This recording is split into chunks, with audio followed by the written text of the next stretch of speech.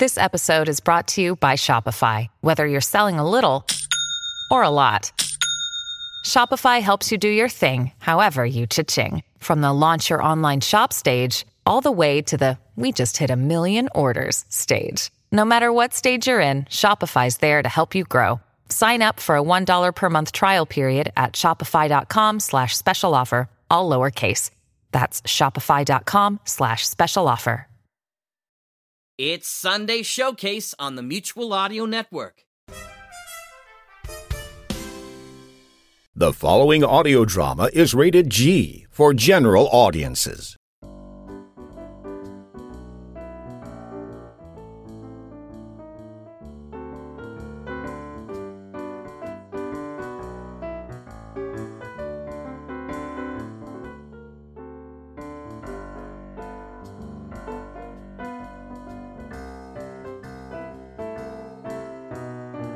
Welcome back to Mutual Presents. I'm Jack Ward. This week, we're up to our third session from last July's Saturday MadCon virtual event. This week, it's Identifying the Field with host Jeffrey Billard, and the panel includes Ellie Matlin, Michael Wilhelm, Larry Grobe, and Robert Arnold.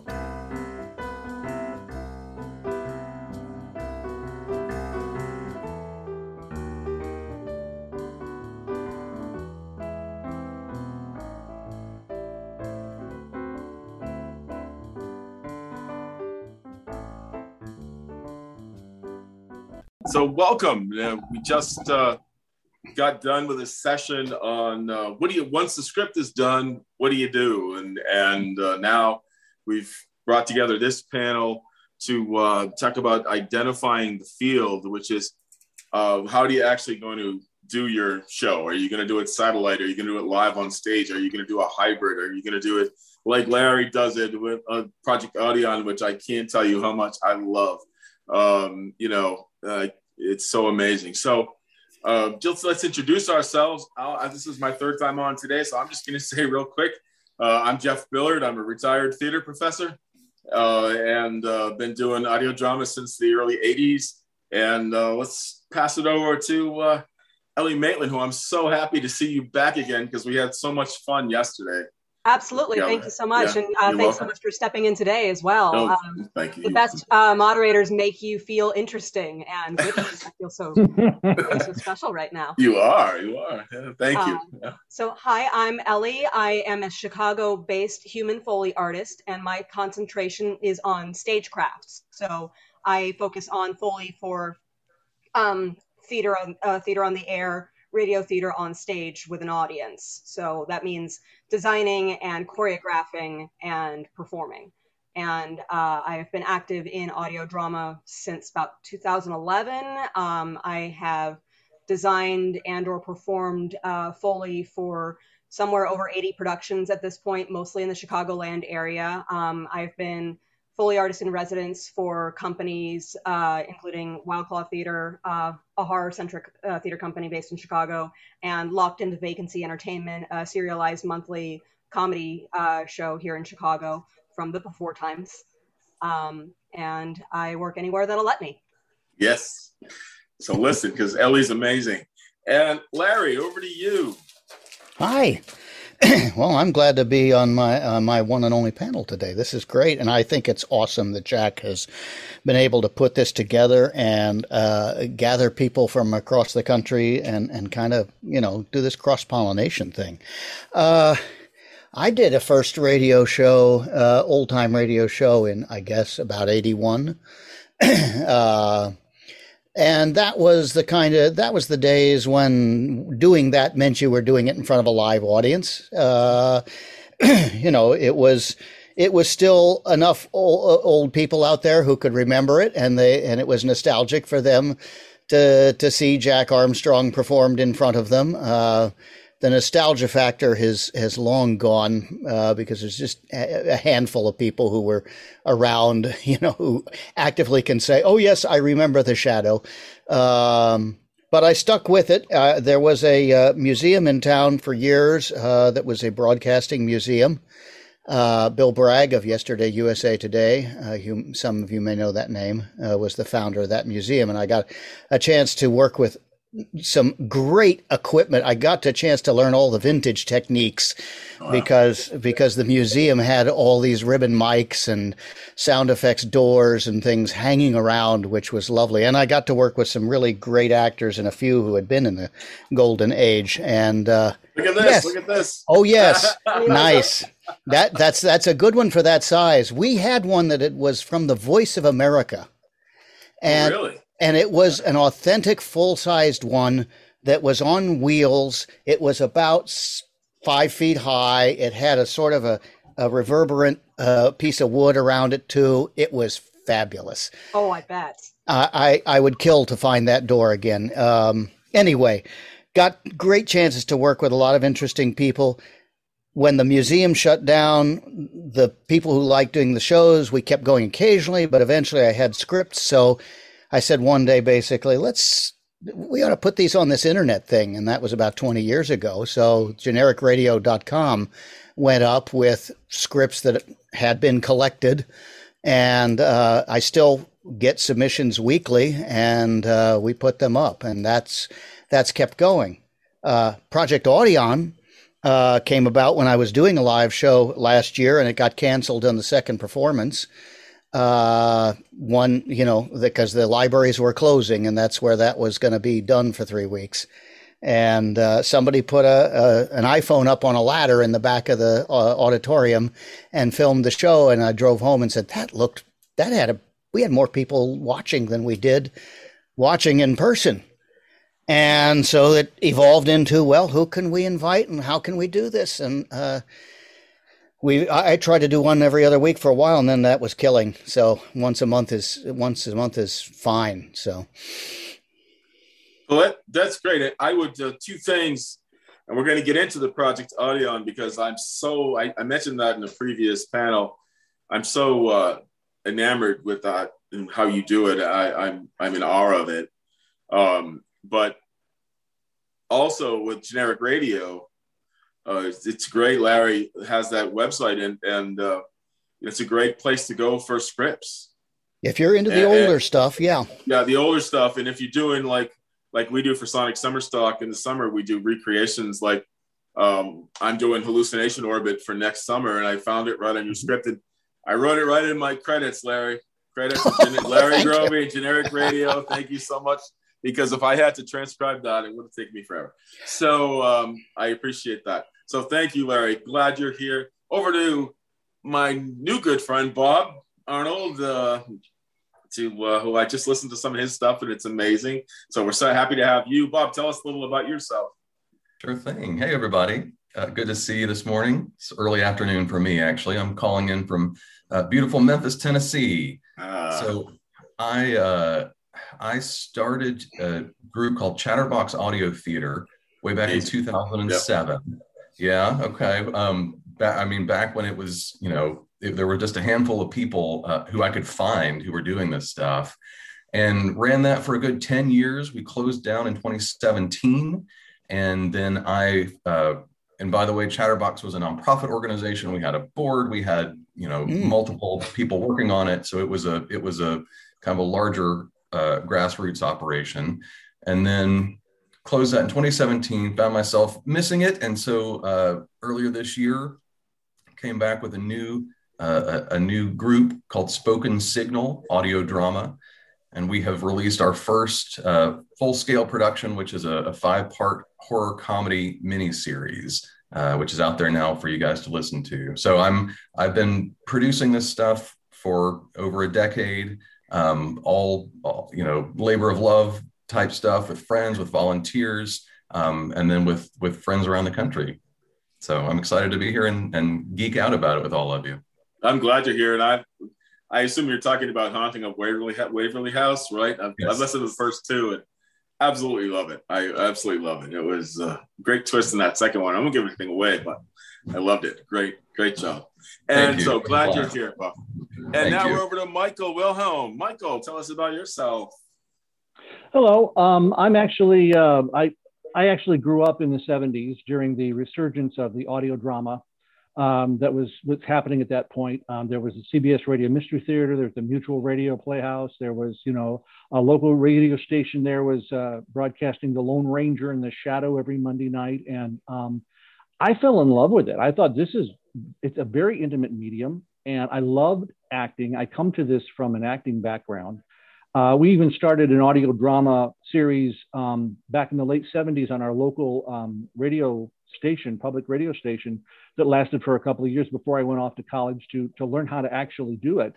And then as I was acting, I always loved listening to those old shows and stuff like that. And I always thought, audio drama would be really great. As I pursued my acting career, however, I found that I was actually doing a lot more temping than I was actually working as an actor. And I thought, this would make a great TV series. We could, show the guy going from one job to another. That would be really kind of cool in a TV sort of sense. But then when I moved back to Indiana, where I'm currently located, that pretty much fell to the wayside until somebody gave me a recording of a BBC sitcom that was done on audio. And I fell in love with it. And I thought, we can do the temp that way. And I happened to be associated with a theater company here in Fort Wayne called the All for One Productions. And so I had a whole corral of actors that I could draw from. And so, it was kind of one of those Judy Garland moments where, oh, hey, my uncle has a barn. We'll put on a show. And so we all got together and we put together this program. I think we posted it in 2008. And we have been slowly tinkering at it ever since. Fantastic. So we have a wealth of information on this panel today. And so what we're going to do is we'll go till the hour is up, and then we'll have time for questions. So those of you who are listening in the audience, please type your questions into the question and answer format, and then we'll get to those and try to answer them all before our time is done. But what we're here to talk about is the technical format. So how are you going to record it? How are you going to present it? So I want to start, Bob, with you, if I could, with spoken signals. How do you guys go about recording? What format do you use to record? I know you have your own studio, right? Is that correct? Yes, I do. I'm very fortunate. I have a makeshift studio in my backyard right now, and it's half of a detached garage. It's just a nice, cozy space. But actually, the person who owned this house before me built it for his band, and so I just sort of moved in and took over. So right now, Spoken Signal is really, friends in the backyard in a small studio space. When we were doing Chatterbox, we had kind of every option you can think of. So when I started, it was just, in my living room, we would hang blankets on the walls to try to deaden the sound. So I've got all these great pictures from 2007, 2008 of just the, mismatched blankets all over and people holding blankets over their faces to try to muffle things.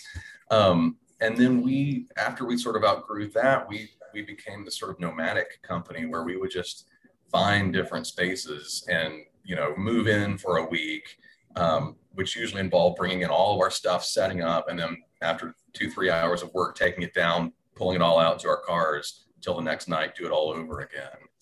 So did that for a couple of years, and then to find here in Memphis a space that worked great as a kind of a dedicated studio space, and got that set up and mostly worked out of there for years.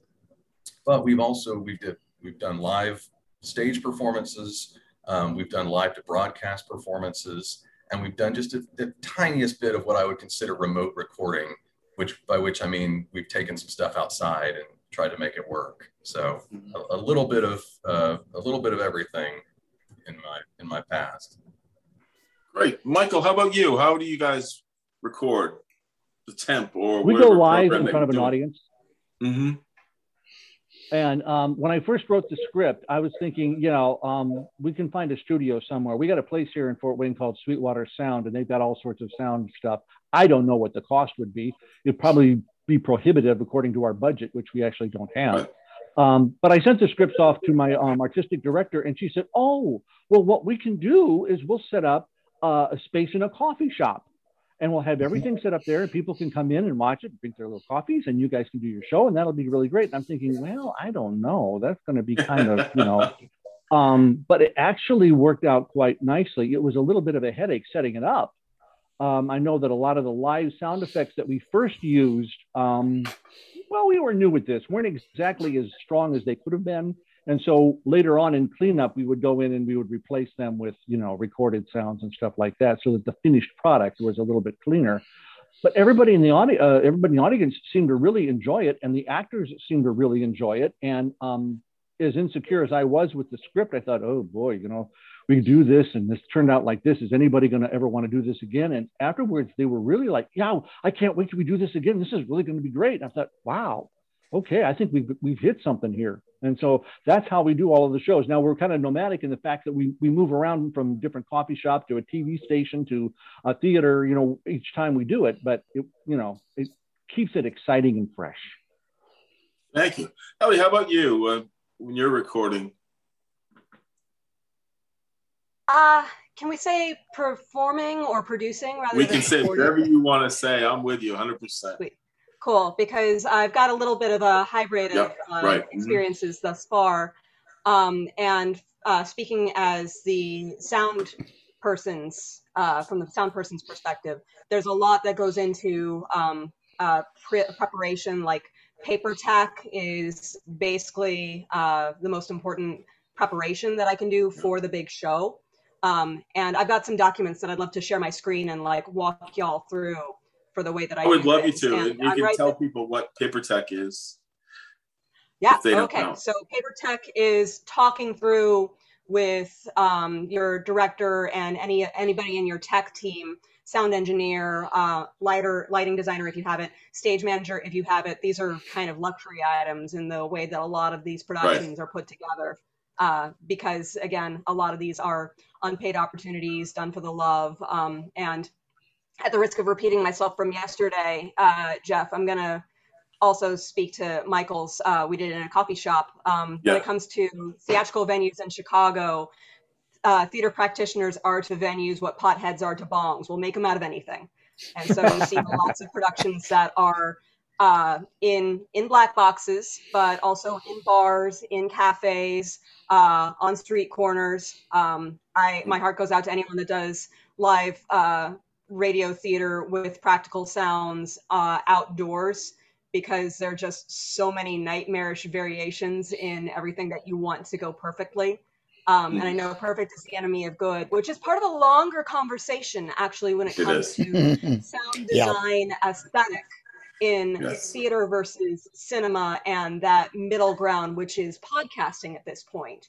Because when it comes to theatrical sound design, there's a weird kind of cognitive disconnect going on where the audience is less likely to meet you in the middle immediately with theater sound rather than theater, any of the other artistic disciplines. Like they're expecting probably cinematic sound for the most part. And that's because a lot of that tech has gotten democratized, and we have all of these sound banks, all of these collections of Foley from the past century that people are remixing in their own ways. And so introducing the idea of everything being practical and organic is new for a lot of audiences these days, which is interesting.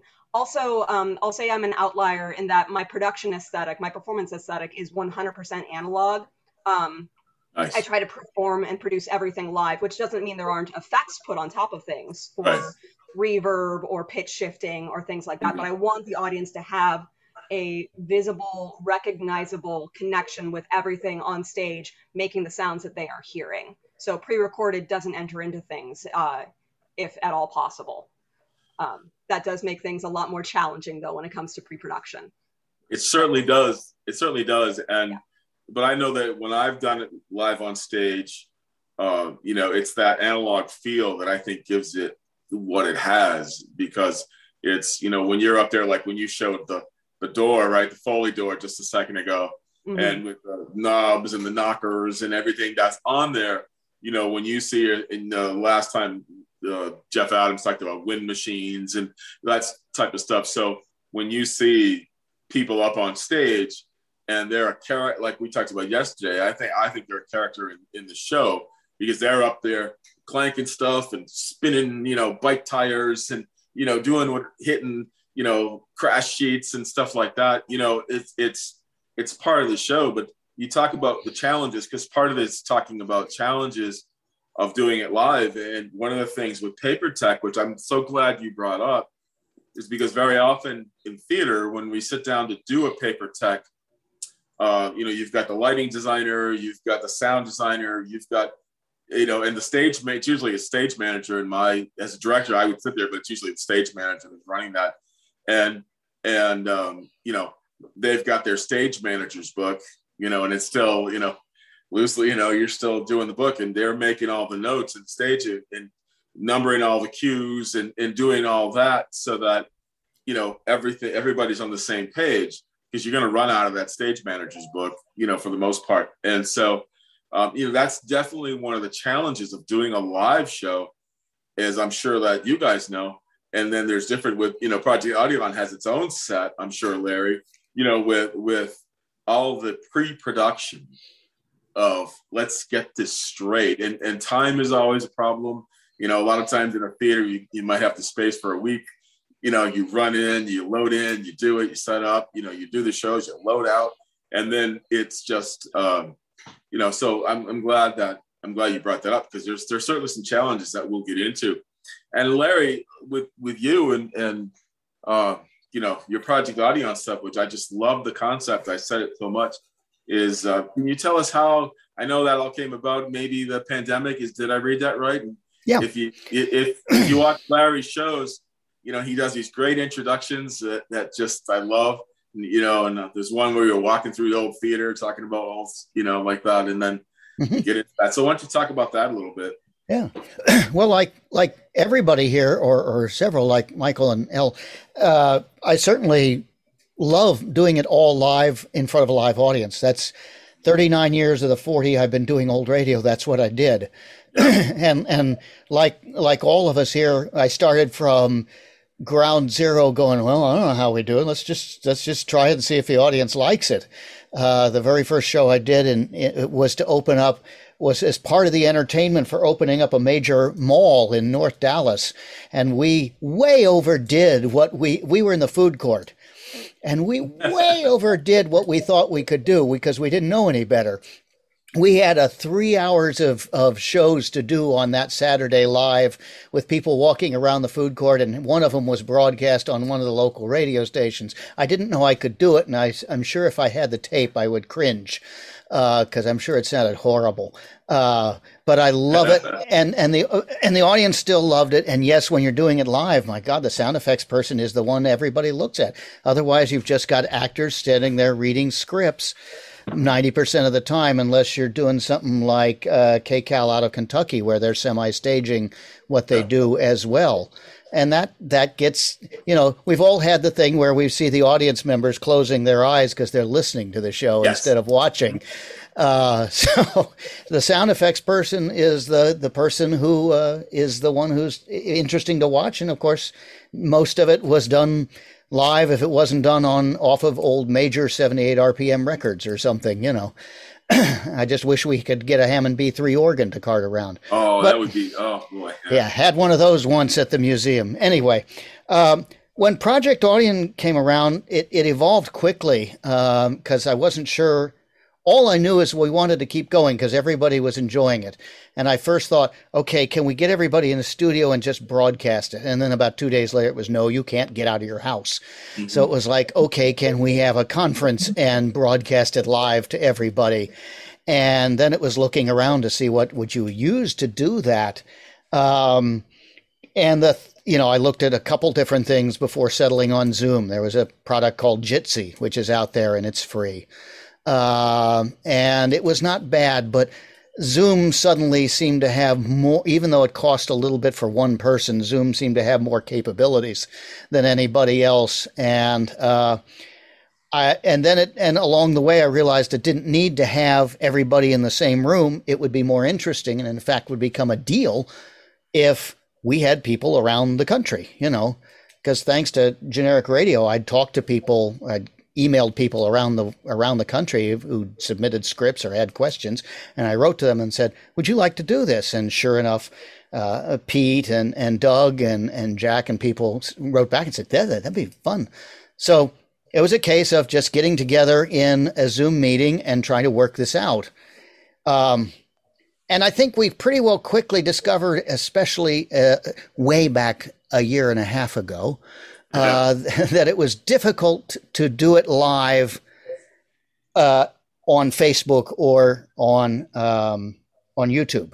You could pipe the output of Zoom into something that could be piped into Facebook, but it was really going to be a stretch to get it to work. And so at that point, we said, okay, we'll record it live. We'll just transcribe it, like they used to say, transcribed from Hollywood, which is the same thing. So we do the show in a full half hour, and we do it live together. And most shows, as many sound effects as possible are live, and we give them their own window. Just everybody's in their own window, and that includes the sound effects guy. If you saw the Jack Benny last time, I was sitting there right underneath. I did see it, yeah. Yeah, right underneath him. Yeah. And then we discovered that it was an interesting new approach, because rather than just looking at 5 people in 5 windows on a black background, well, we should at least put a background behind them. Right. And that led to an interesting approach to post-production, which is, that we could fade people in and out a little bit, or turn them into black and white so it looked more like a retro presentation, and we've been kind of exploring what makes sense to get away with and to evolve, never losing sight of the fact that we're still all doing this together at once. We're not recording in isolation or recording our parts in isolation. And I'm not trying to make the video more than the audio. You should be able to hear the show with your eyes closed and not miss anything. But if you look up, I want to at least make it worth your looking at. Well, you do, and I've watched a bunch, and you do add some flavor, so that, like when you did the Western there, people were wearing cowboy hats, yeah, right, and like that, and so there was a flavor. And there was another one I watched where you put in some backgrounds. I can't remember which one it was, but there was some really interesting, like, old time backgrounds and stuff in there, and I liked, when I remember when you did the horror one with Angela Young, and she's sitting there like this, driving the car, and little things like that kind of add just a little flavor to it. And I love the fading in and out, so that you don't understand it. So if we were here and Bob's got a part, he's in, and everybody else is kind of faded out, and then it's slowly, and Bob's and Larry's like a mad scientist back there, giving the hand signals. It's great. It's fabulous. I think it's fabulous. We have fun doing it that way, and I've seen some other people do Zooms that don't do that, and it feels like they're missing an opportunity. And I don't know, it's one of the things that I enjoy doing to make these shows go in a different direction. And sometimes people barely notice what I've done. We did an X-1 where I'm playing an old guy who's going to the moon, who wanted to go to the moon since childhood. And we played with the backgrounds on that so that the moon is always in, or some strange round object moon-sized, is always in the background of every scene in the same position. And if you go back and watch it, from the very opening of the O in the on-air light to the moon that closes as I'm dying left on the moon, it's always a circle right about there, in the background of the screen. It's, right, as I say, something for them to look at. And if we're going to use this kind of medium, if we can't do it live together on stage, and we want the audience to watch it, our audience is Facebook and YouTube people, then let's give them something to look at. I'd like to jump in here a second. Just go ahead, Ellie. Go ahead. First, I'll cite one of those not necessarily verified quotes, but there's a story about back when televisions were starting to get more prominent in everyone's homes. An interviewer asked a little boy, "What do you like better, TV or radio?" And his response was, "I like radio better. The pictures are better." So I like that. A great way that you're kind of pulling that into what y'all are doing. And I agree that the story has to work with everyone's eyes closed. But one of the reasons why this discipline has really taken off in the past like decade or two, again, regardless of whether or not folks remember it from the original era, is that we have a much more unified understanding as a culture of story mechanics. We have a lot of canonized narrative at this point that we all grew up with together. And the more familiar the audience is with the what of a story, the more compelling and innovative the storytellers get to be with the how that story is told. And so it's really cool to hear that y'all are playing with these different elements of Zoom that still incorporate the live and risky quality of doing a story together in a theatrical kind of way. It's fabulous. And I, just to add, and I'll get to you guys, I had retired from the university before the pandemic hit. And so when the pandemic hit, most of the theaters closed down, as we all know. And I was interested to see that I live in Massachusetts on Cape Cod, and in Providence is Trinity Repertory Company, which is world famous acting one of the last real rep companies around. And they always did a Christmas Carol every year as a big fundraiser that they did. And they would do like 50 performances of it, and they did it on Zoom, and everybody was in their own house, and they just kept going back and forth. And I was like, this is brilliant. And then, a lot of people have done that kind of thing. So it's kind of like, the mother of invention thing, what are limitations? And I always feel like limitations make us more creative, right? So shows I've done that have had like zero budget, right, where we've had to make things out of nothing are I think, a lot more creative.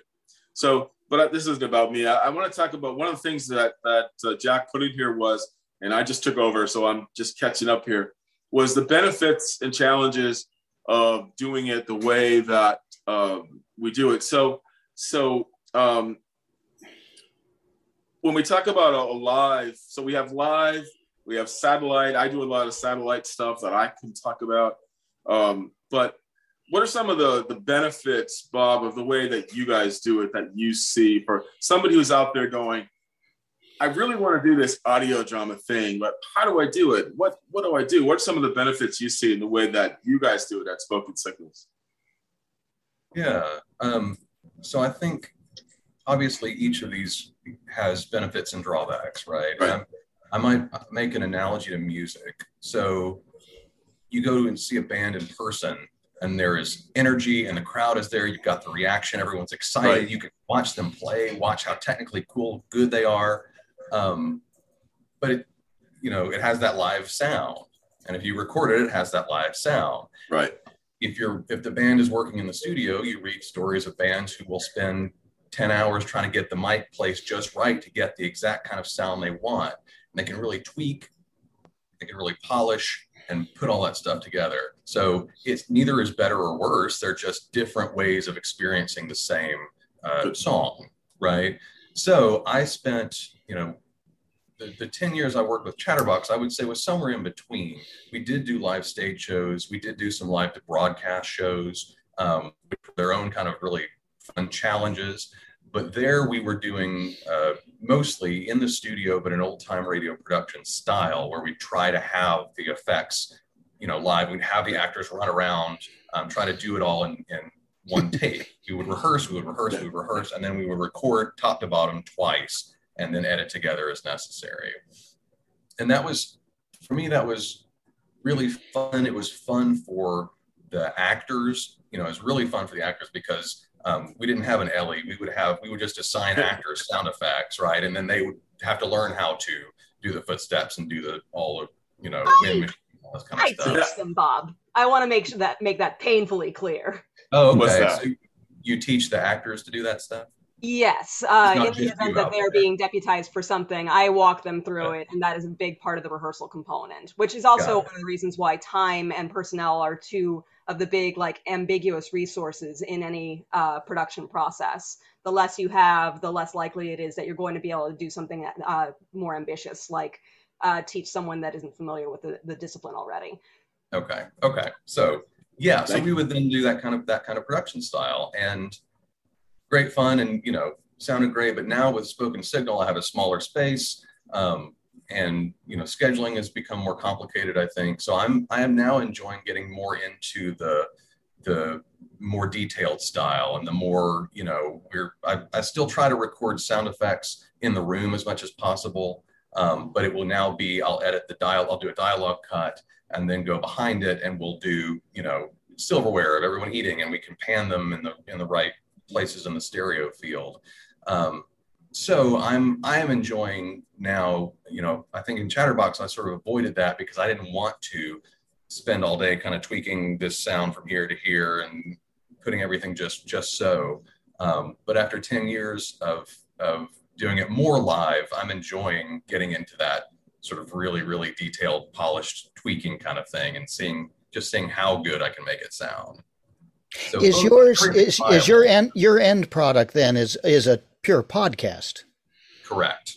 Okay, that's correct. Yeah. Never a live performance so far. The ones we've done. Right. Great.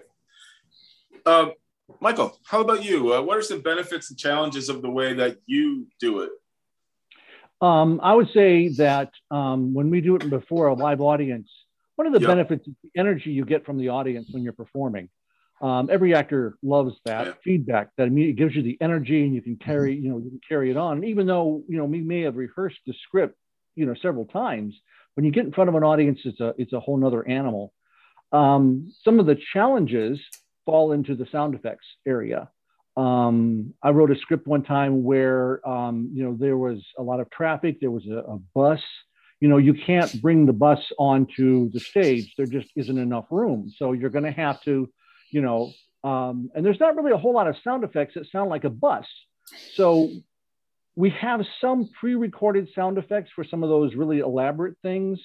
We have a table of sound effects that we have actors kind of running back and forth from, ringing the doorbell to talking as a character on the script, and then going back and rattling some paper for fire or whatever. And then at times we've actually gotten the audience in on it, where we had a scene where it was raining. And the audience would snap their fingers, and it really sounded great. I was like, wow, that really worked. And they had a lot of fun, and we had a lot of fun, and there was a lot of energy. But the biggest challenge is actually the sound effects and the technical side of it, because every time we go to a different venue, there's always new challenges. The acoustics isn't quite the same, and so forth. Well, they bring up something, and I saw Ellie smile and go like this when they talked about the rain, the audience, right? Because there's more and more in theater in the last 10 or 20 years of getting the audience more involved in things like that, right?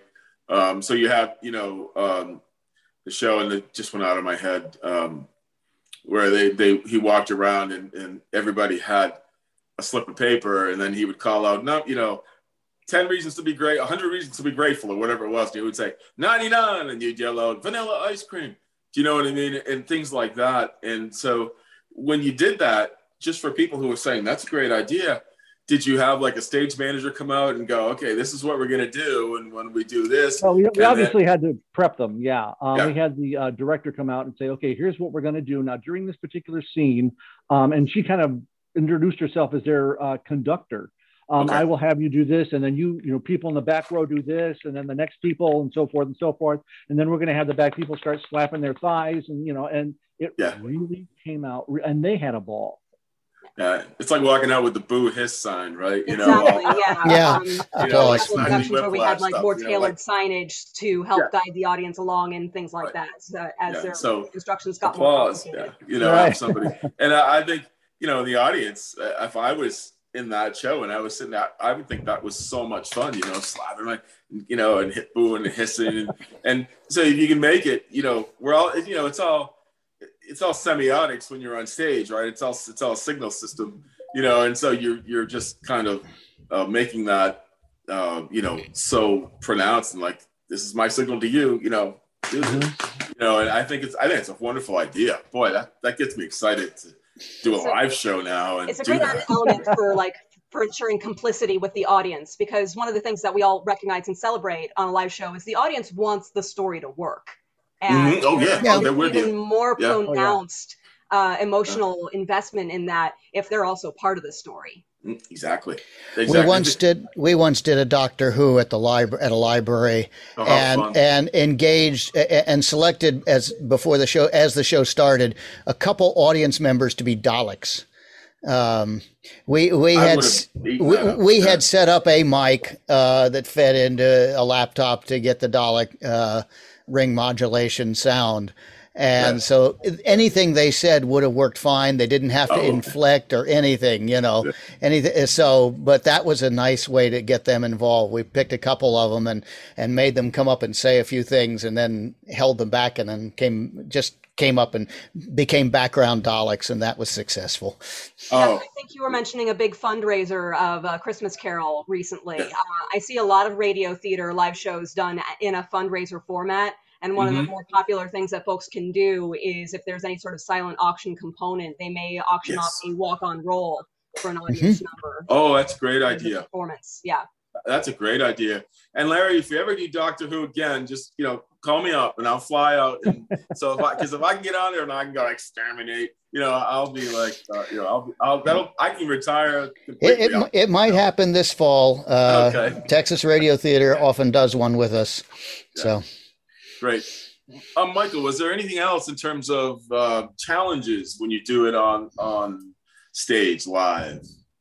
Well, one of the biggest challenge that we had is miking the audience, because we do a comedy, and sitcoms are known for their laughter. Right.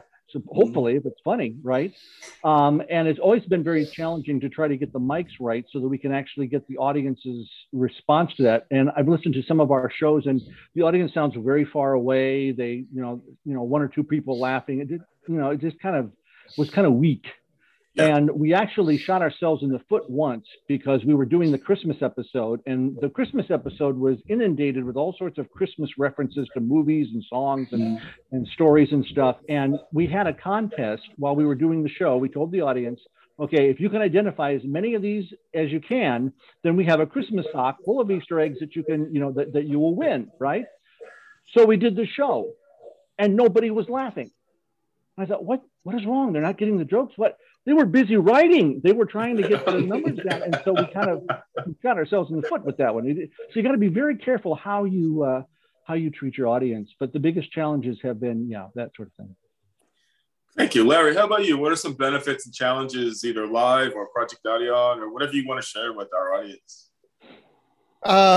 Well, of course, doing it with Zoom, the biggest technical challenge, the biggest challenges there are some interesting technical challenges. If you do it live, you have one issue with audio of making it sound good and dampening down the room echo and keeping the feedback from happening and making sure the sound effects mic is actually loud enough so that you can hear the things. In Zoom, the first problem we learned was that everybody had their own setup, and there was massive amounts of disconnect in the audio quality from person to person. Especially in the early days when we were all just getting on Zoom many of us were getting on Zoom for the first time. There's people who were talking into their laptops. There's people who were just doing the whole show like this. And so we had a lot of disparate audio quality. Now, that's one of the things I've learned first on, and that changed the shape of it a little bit, is Zoom has the ability to record separate audio tracks. Not necessarily something most people know, but you can end up with 10 actors and 10 tracks. And that was a lifesaver.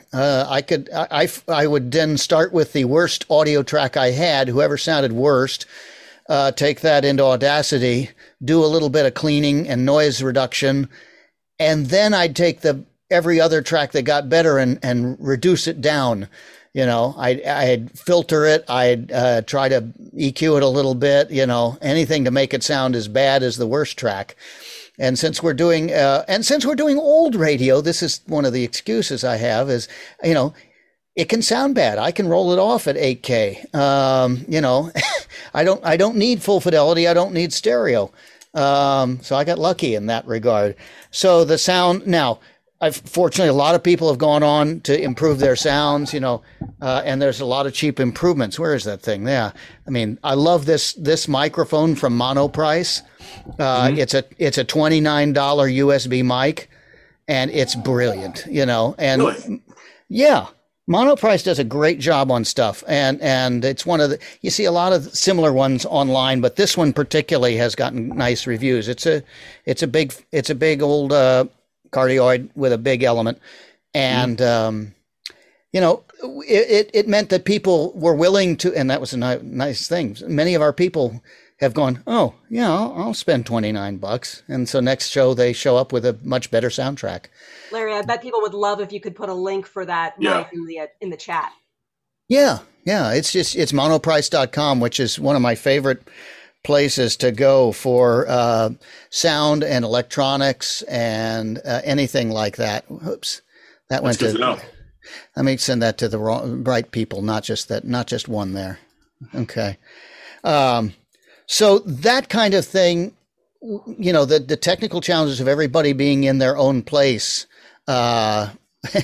was a challenge, and in our case, also getting people together, because across the country, that's a challenge to find people's common schedules. Mm-hmm. We're doing a Sherlock Holmes. In fact, as soon as I get off this, we're starting our first rehearsal on that, and that's fine. Except I'm actually using a couple people in England for this show. And it's going to be 8:00 there. And so we can't do our weeknight rehearsals with them because it's 2 a.m. there. So just coordinating schedules from across the country has been interesting. I feel your pain on that one. I am making a debut at the Edinburgh Fringe online in August, but the rest of the team is in England, which means that the rehearsals are 8 p.m. for them. And I'm 2 p.m. for you. Yeah. Mm-hmm. For any rehearsals. Yeah. But none of us are recording these shows or doing our shows separately, and I think that's interesting because we there's a lot of people who are recording these shows in isolation. I know Pete does this way. He sent me a show that he just recently did, and he just said, record all your lines and send them in. And I don't mean to throw shade at that choice, but I really do think that you can hear the difference when all the actors are legitimately recording at the same time and listening to each other and feeding off of each other. And to piggyback on the Zoom conversation, because it was real tough at the beginning of the pandemic when we were trying to figure out how to use it for artistic purposes, because it is ultimately conference software.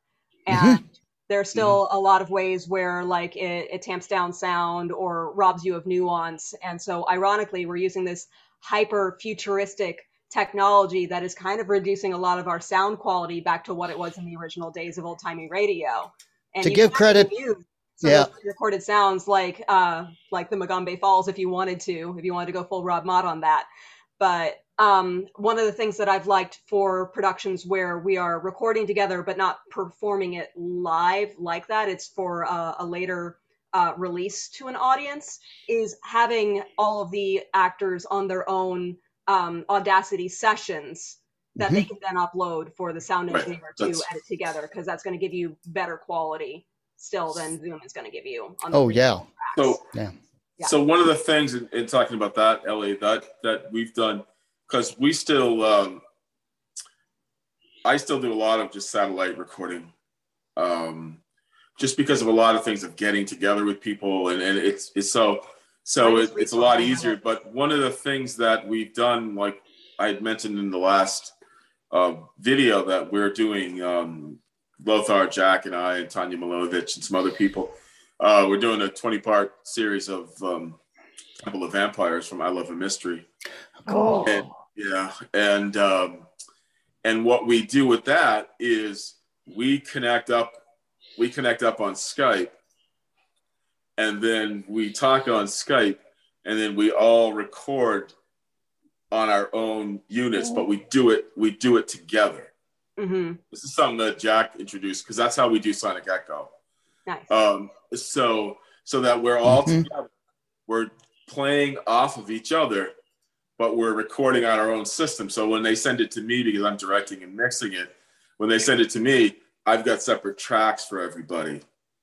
But we've done it together. So we're able, like you said, we're able to act off of each other. We're able to pick up, as much as you can when you're not in the same room.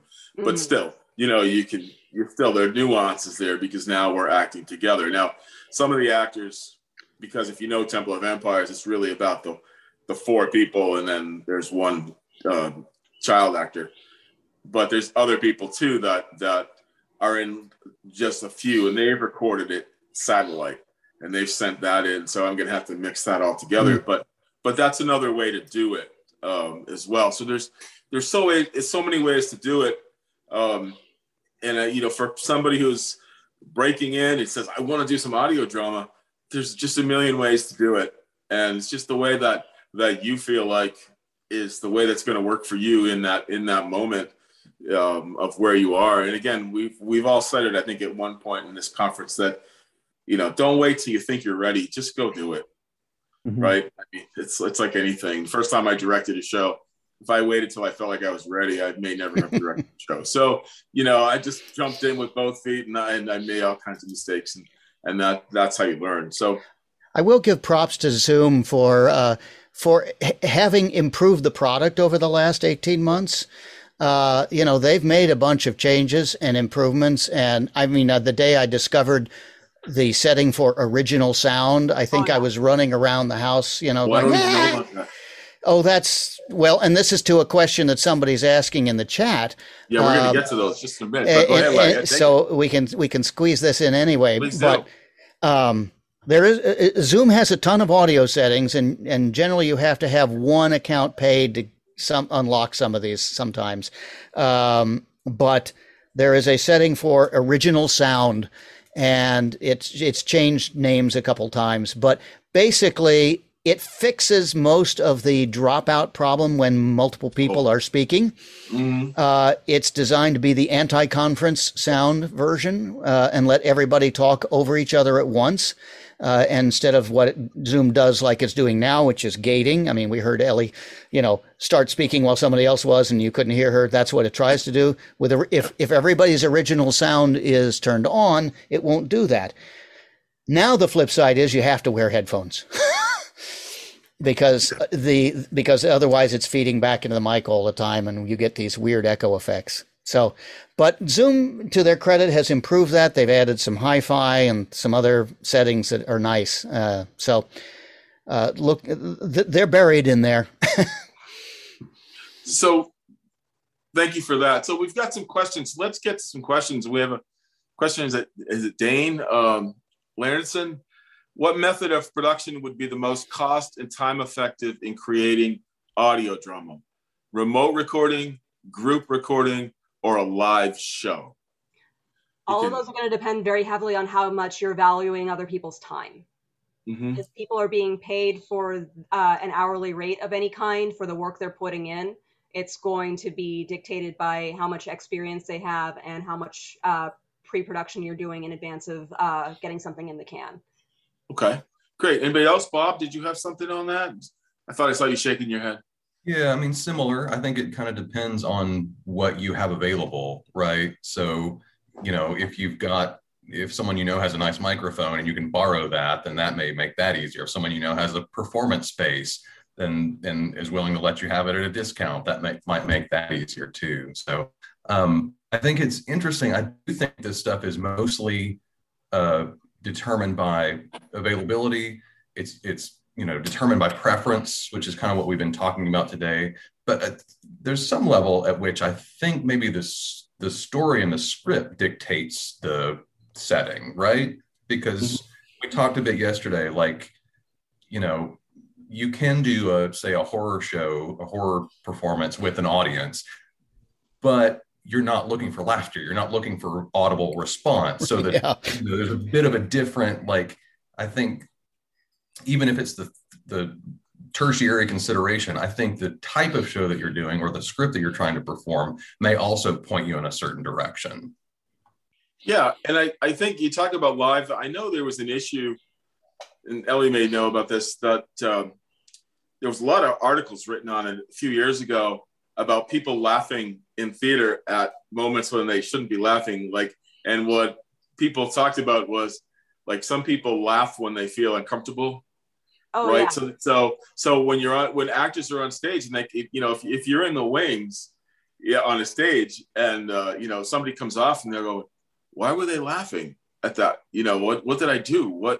These psychologists came on and they wrote these papers on it and saying that, some people feel uncomfortable, like in an uncomfortable moment in a play, and they'll laugh.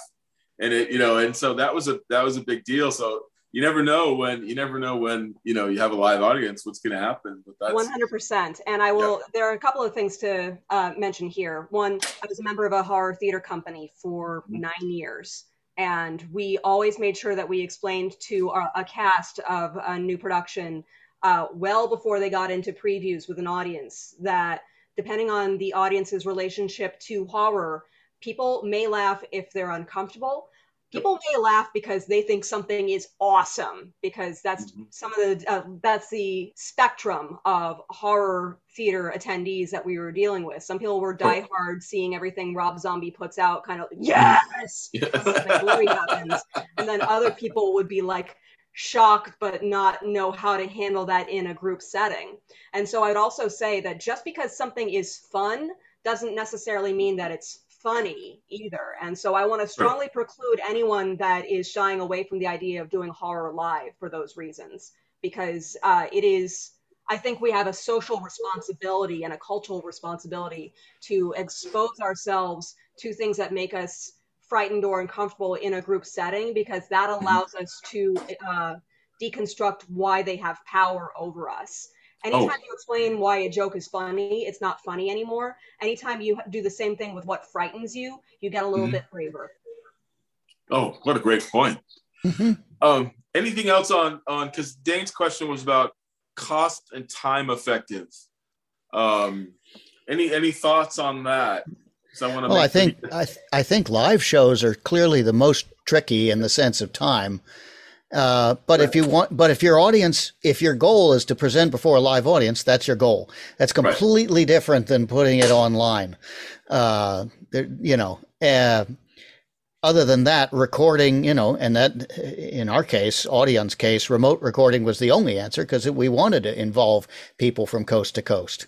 There was no way we were going to get together in a group, although we keep hoping we'll have a party in a year or so, somewhere in Kansas, I think, where we're in the middle of the country, equally distant.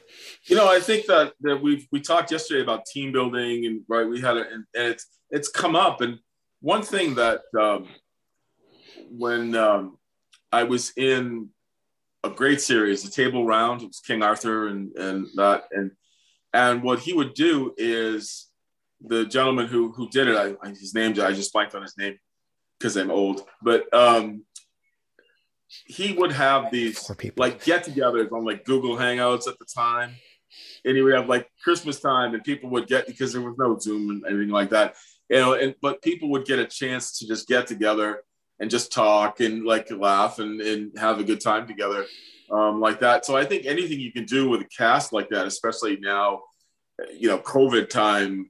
Even though we're starting to come out of it a bit, it's good to just have those times, because I remember we were doing a live show. It was, if you know the show, The Women of Lockerbie, it was this wonderful show. It was about the Lockerbie crash, the terrorist crash in the plane. And it was so heavy. It was so dense. You could start to see the actors could becoming like, so the person who was doing sound up in the booth, and it was her idea, and then I went with it. I think one day in a rehearsal, everybody was just like, "Oh, this is so daunting. This is so heavy." She hit a music, and it was one of those line dance things, and all of a sudden, everybody on stage just jumped up and started line dancing, and doing that, and then the whole thing changed. So every once in a while, during rehearsal, I just go like that, and she go bonk, and it was, and it was like move, 3 steps to the left, it's all right, and then we'd all, and otherwise it was, because we're going to talk about acting later, but I said, I always said that with acting, your mind knows that it's not really happening, but your body doesn't know that. And so you start to feel stress, you start to feel anxiety, you start to feel things in your body that even though your mind knows this is acting, your body doesn't know that.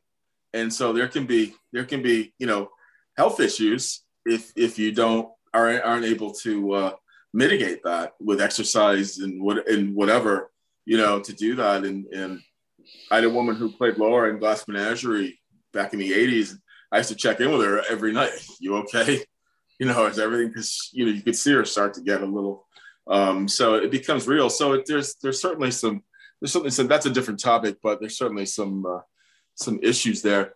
We had another question. And I don't know, Larry, if Bill Chessman asked, Zoom can do separate tracks. Where can I get more info? Is there a place, Larry, where he could get more information on how to do that? I mean, Zoom has pretty good documentation if you Google it, just generally for separate tracks and other questions. I will note that you may have to go to the Zoom website first to your account, go to account settings, and turn and look through that, because some of these settings aren't available until you turn them on the website, and then go back to your Zoom app and look for them. But it's buried. Audio preferences, audio settings. David, I'm responding to another question there too. They're buried in there. And if you look online and you go Zoom separate tracks, you can find some guides to where they are and how to turn them on. I'm going to jump on that real quick and just say, there are a lot of great tutorials online for Zoom, particularly on YouTube, but always make sure you're clocking the upload date of any YouTube tutorial you're looking at. Yes. Make sure that it's going to be the most relevant given how many. Because the rules have changed a couple times. Yeah. This is we talked about this in the last session, but it's worth talking about again. Bill Chessman asked, for old-time scripts, Doctor Who scripts, etc., what are considerations for copyright clearance and or royalty costs? So and what did you say last time? I'm been curious. I said do not use copyright material, and do not use copyright music, and do not use copyright sound effects. And there's lots of places out there that you can get music that is free and clear to use, like Incompetech, and even I mentioned the singer Moby has a whole site where you can use his music. All you got to do is fill out a form and tell him what you're using it for, and as long as you're not making money off of it. And if you're using a copyright script now, I've done a lot of reimaginings of like X-1, and from the 50s, and so I feel relatively safe doing that. But there's some people who are doing fan fiction, or they're just doing something that's copyrighted. And the thing about copyright law is that it's civil law, so that the person who owns the copyright would have to take action against you. Meaning a lot of times it's a cease and desist order, and as long as you take it down. But sometimes it can be more than that. Lothar talks about one company where they had to pay a lot of money because they had used over a period of years a lot of copyrighted stuff. So my thing was that my feeling is that you're kind of okay with old time radio stuff, depending on what it is, you know what I mean? But in terms of taking something like a movie, or you're going to do Star Wars or something like that, you're not, Disney's the most litigious place on the planet, you're going to be fighting yourself in court. So that's my feeling. The copyright question is the one I get more than any other on generic radio. And I didn't used to be honest. It used to be, how do I do sound effects? For the first 10 years of the site, it was that kind of question. Well, how do I do this? And how do I make that sound? And then about 10 years ago or so, it started shifting. And now at least once a week, almost, it seems like somebody says, well, is this copyright? Am I going to be safe? And you're right. I mean, the laws as written now is basically everything since 1923 is under copyright. On the other hand, 90% of the old time radio is so obscure, and the actual copyright owner is so unlikely to be locatable. I had 2 teachers over the Christmas holidays try to find somebody who knew if a Suspense episode was copyrighted. Now, that was a CBS show, and they went to CBS and tried independently to find out if they could do this for their high school class. Right. And in one case, the guy, basically, they never got an answer. It just became a dead end. Somebody else found somebody in a licensing department who said, well, we'll let you do it once, but don't tell anybody. But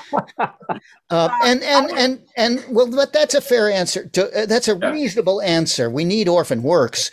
But in lieu, if we're doing stuff that nobody's getting paid, nobody's making money, nobody's running commercials, the audience is measured in hundreds, if we're lucky. And it's heard once, especially live performances. If you're doing a live benefit at a library, are we harming anybody? The bigger question is, can a SAG-AFTRA actor show up without hurting anybody? I gotta disagree, because when it comes to is anyone going to find out, if that's the biggest question underlying an ethical issue, the fact of the matter is, personally, whether or not you're doing something that is not necessarily 100% above board. You can do all of your due diligence, document that due diligence.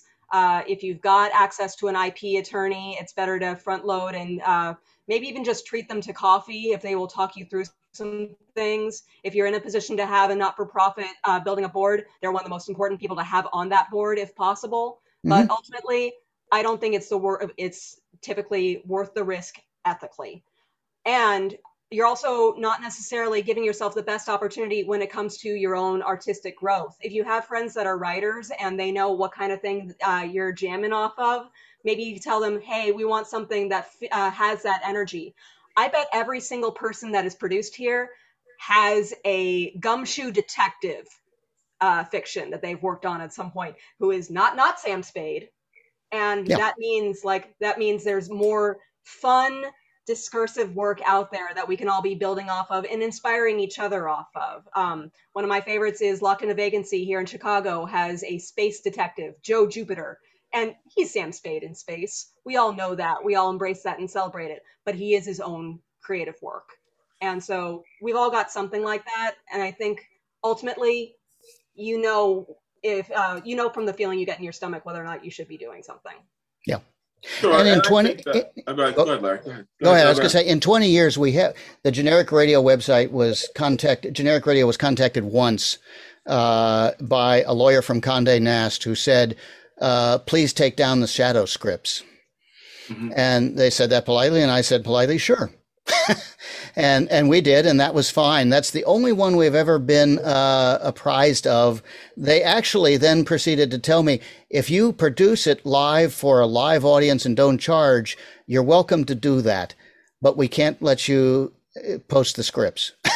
So I don't know how people are supposed to do the shadow, but if they do it, they said that I have it from the lawyer that they could do a show if it was for a live audience one time, not recorded, and disappeared after that. So and well, there's a shadow. Most of the time, that's right. It's the shadow. I'll get you guys in a second, but if you read for a play script, like if somebody wants to produce a play script, and you read the fine print in the play script, it's going to say it doesn't matter what you charge. If this is for charity, it doesn't matter. You need to pay the royalties for it. And I would just add, before I get to you guys over there about IP stuff, I'm a firm believer that people should be paid for their IP work. They worked hard on it. And we're lucky, well, I shouldn't say we, but Jack Ward is lucky to have someone like Sharon B, who he pays to produce music for a lot of our stuff. Or there's sites like Pond5 that I've used, and other things like that, where you can purchase, it's not that expensive. You can purchase the rights to use certain music or like that. So it's a thorny question, but go ahead. Let's go to Bob if you have thoughts on that copyright stuff. Not a lot to add. We with Chatterbox, when we were doing adaptations, we would tend to stick to pre-1923 stuff just to stay clear of copyright, and fix that. So I understand the urge to do copyrighted material, fan fiction especially. People love those stories, but I think, Jeff, you summed it up well. It's really the prerogative of the copyright holder. And and so, I think there is a misperception that, well, if you're not charging, you're not going to get in trouble, but that's not true. But, Larry, as you said, there's also works that are effectively abandoned that would, is it better for an old time radio script to just fall into obscurity, or is it better if somebody reproduces it and gets some new ears on it and gets people interested in it, even if they don't have the copyright? You could argue either of those, I think. But how do Beatles cover bands do it? Because we're the Beatles cover band of audio drama.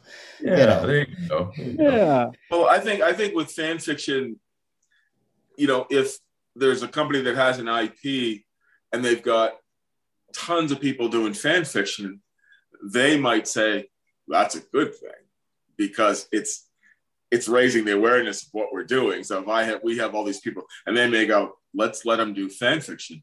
But you may have another company that's going, I don't want anyone doing fan fiction on this. And so that's their prerogative. Like we said, it's whoever holds the copyright is their prerogative to say cease and desist, or, okay, go ahead and do it, and like that. Michael, how about you? Thoughts on that?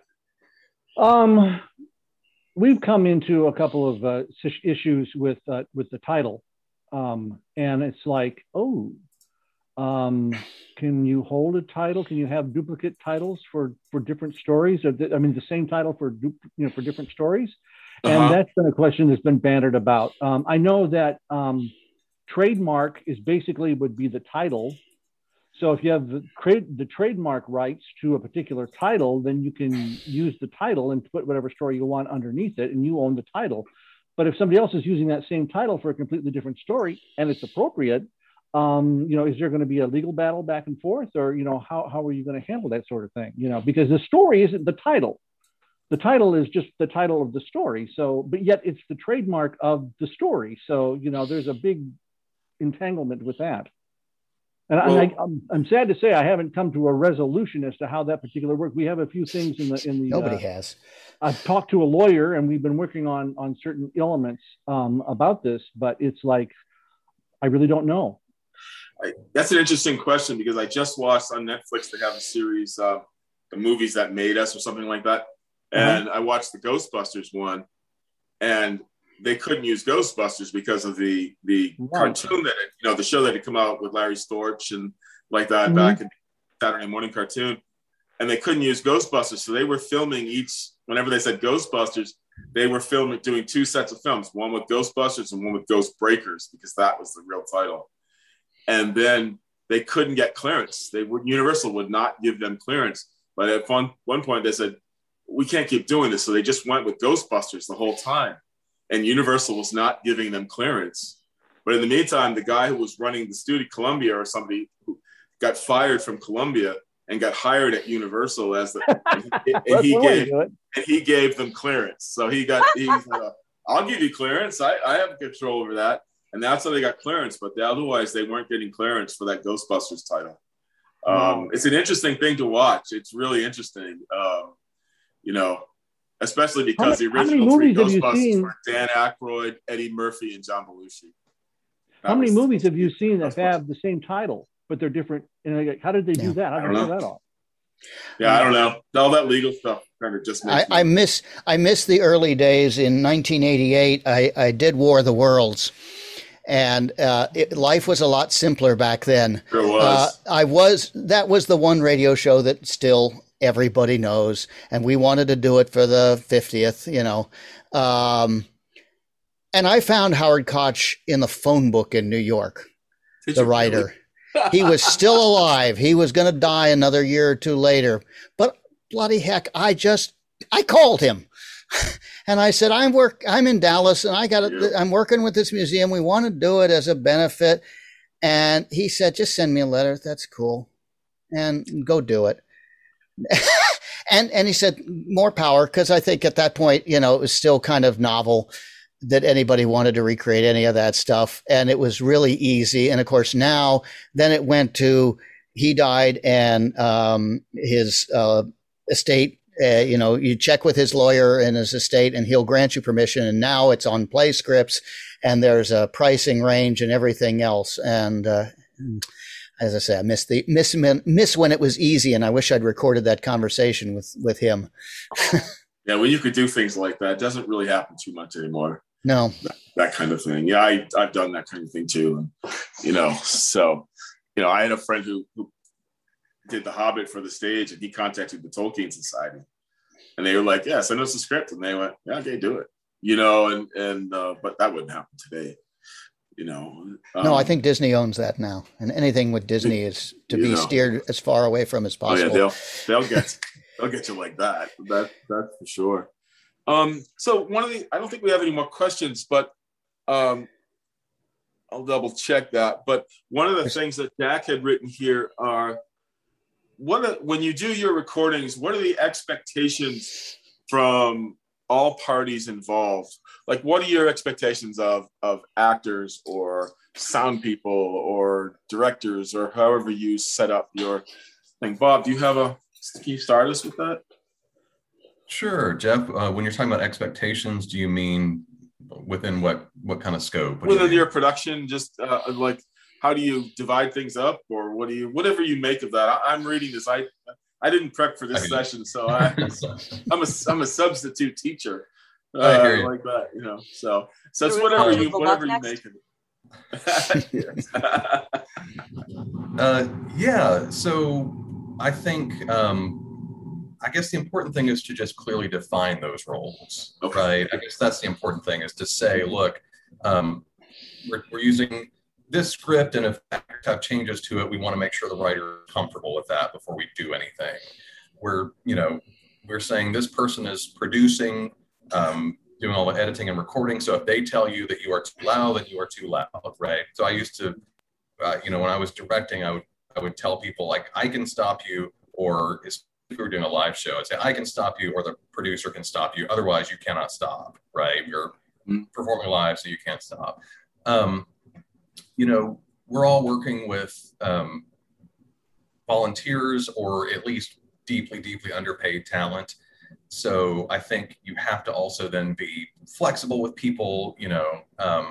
I tended to, if I have actors who couldn't make an important rehearsal for a legitimate reason, you try to be generous with them, you try to be understanding. Right. If you have an actor who just turns out to be flaky, you muddle through and you are nice as possible, and then you just don't ever work with that actor again. There's really not much else to do at that point, right?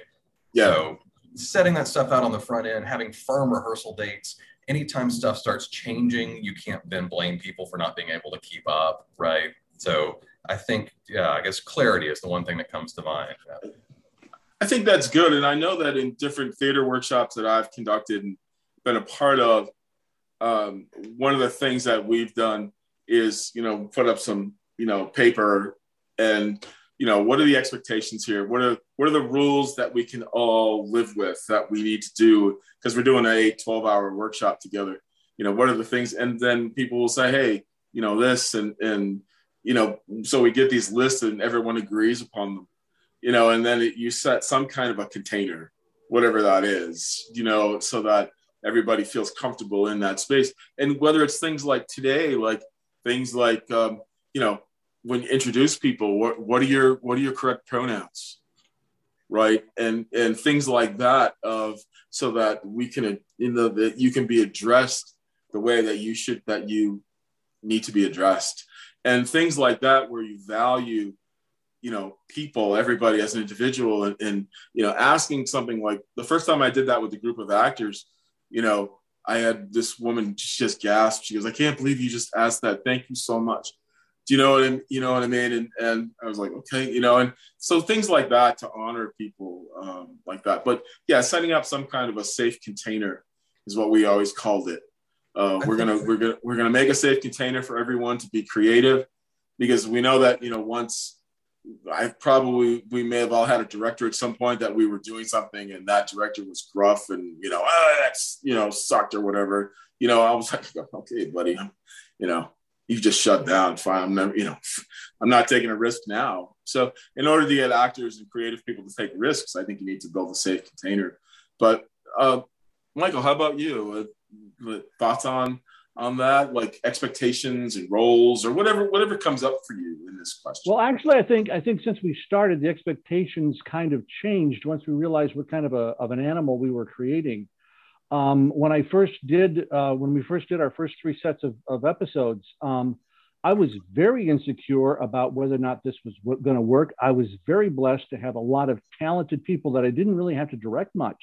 I mean, they just brought to it a lot of life, a lot of creativity, and it came off very well. And as I walked away, I went, "Hey, I think this works." And I thought, I hope other people thought it worked too. And the one gal that was playing my leading lady was standing back at the back wall there, kind of by herself. I thought, oh, she doesn't know how to tell me that this was a disaster. That's it. She's just going to tell me, don't you ever set me up for this again.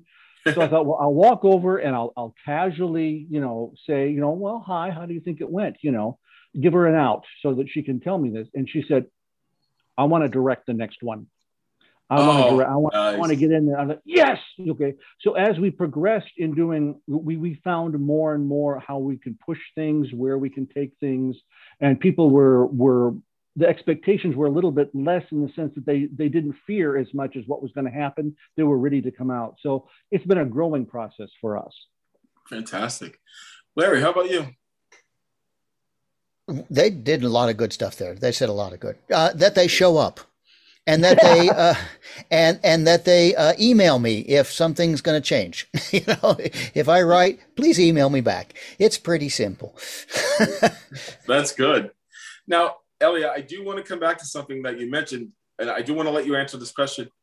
But then, did you mention that you wanted to share something with us on your screen? I don't want to let that go by because I want to. Absolutely. Thank you. Let's finish up this question, and then I'll. I didn't want to let that go, though. Yeah. Yeah. Okay. Oh, thank you You're very welcome. much. But yeah, I love what everyone's saying. The basics that are part of a larger conversation, at least that we're having in Chicago, and I hope is also translating to other cities, is that just because you're doing something for the love of it doesn't mean that we should be taking that as an opportunity to exploit people. We need honesty and transparency across the board. That comes from the production body, that comes from the people that are working for that production body. You say what your conflicts are. You don't be afraid to say what you can and can't do. And then if you are part of the production, you honor the things that you said you can and can't do. The production company needs to be responsible about providing schedules for things and expectations that are realistic, reasonable, and respectful of everyone involved. If you've got people that have different positions, you make it very transparently clear what the expectations of those positions are. And if they are not being paid nearly what they're supposed to be paid, you make it as easy as possible for them to do those jobs. Yes, so I agree. We also have a lot of work going into proper reporting paths for collaborators at this point. On any given group project, there'll be someone like part of the ensemble, probably not part of production, because we want to be cognizant of like the hierarchy of power and how that affects people's comfort when they're reporting issues that they can go to and say, hey, look, I'm uncomfortable about what I'm being pressured to do in XYZ, or hey, this person is using language that is making me uncomfortable, or hey, I need to be able to talk about rehearsal restrictions in this way, but anything like that, so they can make sure that they're being heard and also that they're being documented, so we can be having these conversations about how to make things better for everyone in the future. And also to jump back to what we were saying earlier about like cringing at earlier work, I remember the last time I looked at a performance of mine and said, yeah, nailed it. It was 2012, which doesn't mean I'm not proud of a lot of the things I've done since then, but I'm also just not satisfied because I'm excited about what I'm going to do next time. And so we always need to be learning and committing ourselves to benefiting each other in the future, artistically, ethically, and as a community. So, I agree. Well, that's what this conference is for. Yes, it is. So now Yes, I'm going to for Jack. a little bit of paper tech information. I'm going to share my screen. Yes, please do. Yeah. And let's see, actually, 1 second. I'm going to click over to the thing I wanted to start with to make sure that I've got that right. And this is just basically a jumping off point for the way I document a script. First thing I do when I'm working on design is reading the script a bunch of times and then going through the script and itemizing the different effects that I see or hear, or what I think might even be beneficial to add. Because we are such a new works town, I'm often getting to do a lot of negotiation with the playwright and director about maybe adding in a little different bits that help us earn the medium of live audio drama. So this is just a jumping off point for what works for me. But if this is helpful to anyone that's trying to cut their teeth on Foley in specifically in theatrical design, I hope this can be helpful. So you start with a sound effect. You cite what page number it's on, line numbers as well. If you've got a playwright that's awesome enough to do line numbers on their scripts, because those are helpful to everybody. The prop that you think would probably be best for creating that sound. If it's a sound combination, then there might be something like climbing tree A, climbing tree B, climbing tree C, itemized in the sound effects, and then giving each prop its own line on the checklist as well, because you're going to be building this to make a checklist for top of show. Do you have it? This is also something that's going to get easier and easier to say yes to over time, because you're probably accruing a lot of props or access to props. If you've got friends that are also working in this discipline, or if you've got colleagues that can help you with rentals of things, you know where to borrow things from or rent things from. And if it's expendable, I like that. You mentioned expendable. Yeah, that's good. We were talking about resources and what's expensive production-wise, and that is a big factor. If you're doing a really gory, visceral show, then you're probably going to have a lot of things that you don't want to add until as far into the rehearsal process as possible, because that's going to be more heads of lettuce, more cans of soup, more blocks of styrofoam, more shins, all those things that you're going to be breaking or destroying. So we're getting close. I guess. If you want to put another, do you have another one? I do, yeah. So this is a template. And while you're saying that, there is a folder that Jack made on Google Docs for documents to go into. So if you want to add anything anybody wants to add anything into that folder, please do, so that people can have something to take away. I added a beat chart in there because this is after my own heart right here, because I was always making beat charts and things like that, and from the work of Marshall Mason, like that. In that's in there, and hopefully I'll get to talk about that in the next session. But I'll give you the last minute here to talk about. Oh, look at this! See, I love it. Yeah. Sure. So here's an example of that filled out. If you've got a creative team that's Google savvy, because I love me some Google Docs, I've got a section for my own notes as Foley artist, and also the director's notes if they want to respond directly off of this document, or even the playwriter's notes if they're still with us and want to be part of that conversation as well. So this is where I would say like things that are borrowed or things that are going to be expendables. And then I've got things like shorthand for some of these would be noise party. That's my answer for, I'm not sure how to do this effect. We're going to learn it in rehearsal. Or I'm going to do some additional deep dive when I'm working on this stuff in paperwork in advance of rehearsal. So this is what my response to a script might be. And then I print that out and I have that handy while I'm actually doing the notation on the script itself. And so that's when I get crazy red thready and have lots of weird little side quests about what might be a good idea. Like theatrically, a gore reveal, the door has to open inward so we can be falling onto a bunch of bodies. It's a long story. So just like little crazy notes like this that I can help remember to discuss with the director or work through physical choreography. So we're all telling the same story and painting the same picture when we're in rehearsal and performance. This also turns into my checklist for pre-show, which will be the prop. And if you've got multiple personnel at the Foley table, who the prop is going to start with. This is great if you each have your own copy that you're doing fast transitions on. If you're doing like an anthology show or a show where you have a couple of like breaks for turning the table over for next big intense sequences.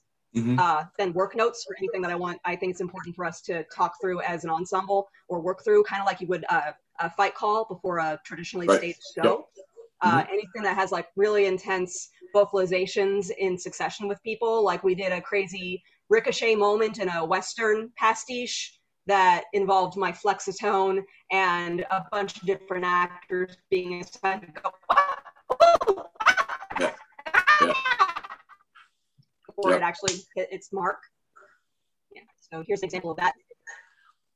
And then just a couple of extra fun things. This is the master pack list that I would have if I was doing an anthology show with a bunch of different tubs, where one tub was each play. And the things that are in red indicate that that is the last piece they're in for the show. So I can push those aside or put those in that tub and push that entirely aside and pull up the next tub to start setup for the next play. Wow, this is amazing. Yeah. For a while. Amazing. Fantastic. Thank you for your time. Oh yeah. Oh, you're welcome. So this is just a sample of my text script built together. How the choreography is assigned color coordinated for the practitioners, and also starting with their initials, and then you have a different color for the actors' vocalizations, and then a couple of little like cheat sheety kind of things for timing stuff, like if the character that speaks next is about to walk after he says a line, that would be dramaturgically what I wanted to present if it wasn't obvious. Because more often than not, the audience will grok that whomever says a thing and then is going to be the same person that does a thing next. But we are here to help them enjoy the show as well. So I'll stop sharing my screen. Thank you very much. So we're right up at our time now, and I learned a ton. Thank you so much. I enjoyed that so much. So thank you, Ellie. Thank you, Larry. Thank you, Bob. Thank you, Michael, for joining us for this hour and a half session. And I hope people out there got their questions answered and learned something. And Ellie, I hope you feel comfortable sharing some of those in the folder that we set up so that people can really have the time to really look. Because I know, I bet there was people out in the audience going, I want that. So, so thank you so much. Next up, we have acting for audio, and at 2:45, and I know you're going to all want to stick around for that. So thank you again, panelists. It's been a pleasure. I hope I get to work with you all soon, one of these days. And I really mean that. And thank you. So thank you. Thanks so much for stepping in. We're running a little late, so good night, folks. Yeah. Let's all do this in Canada in person next year. Yes, let's do it. Okay. Thanks, everybody. Cheers. Bye-bye.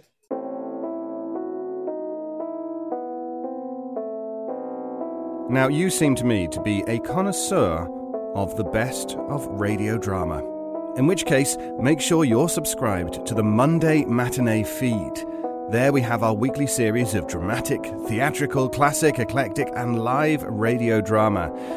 So yeah, either the main Mutual Audio Network feed for all types and genres of audio drama, or the Monday Matinee, and we'll see you there.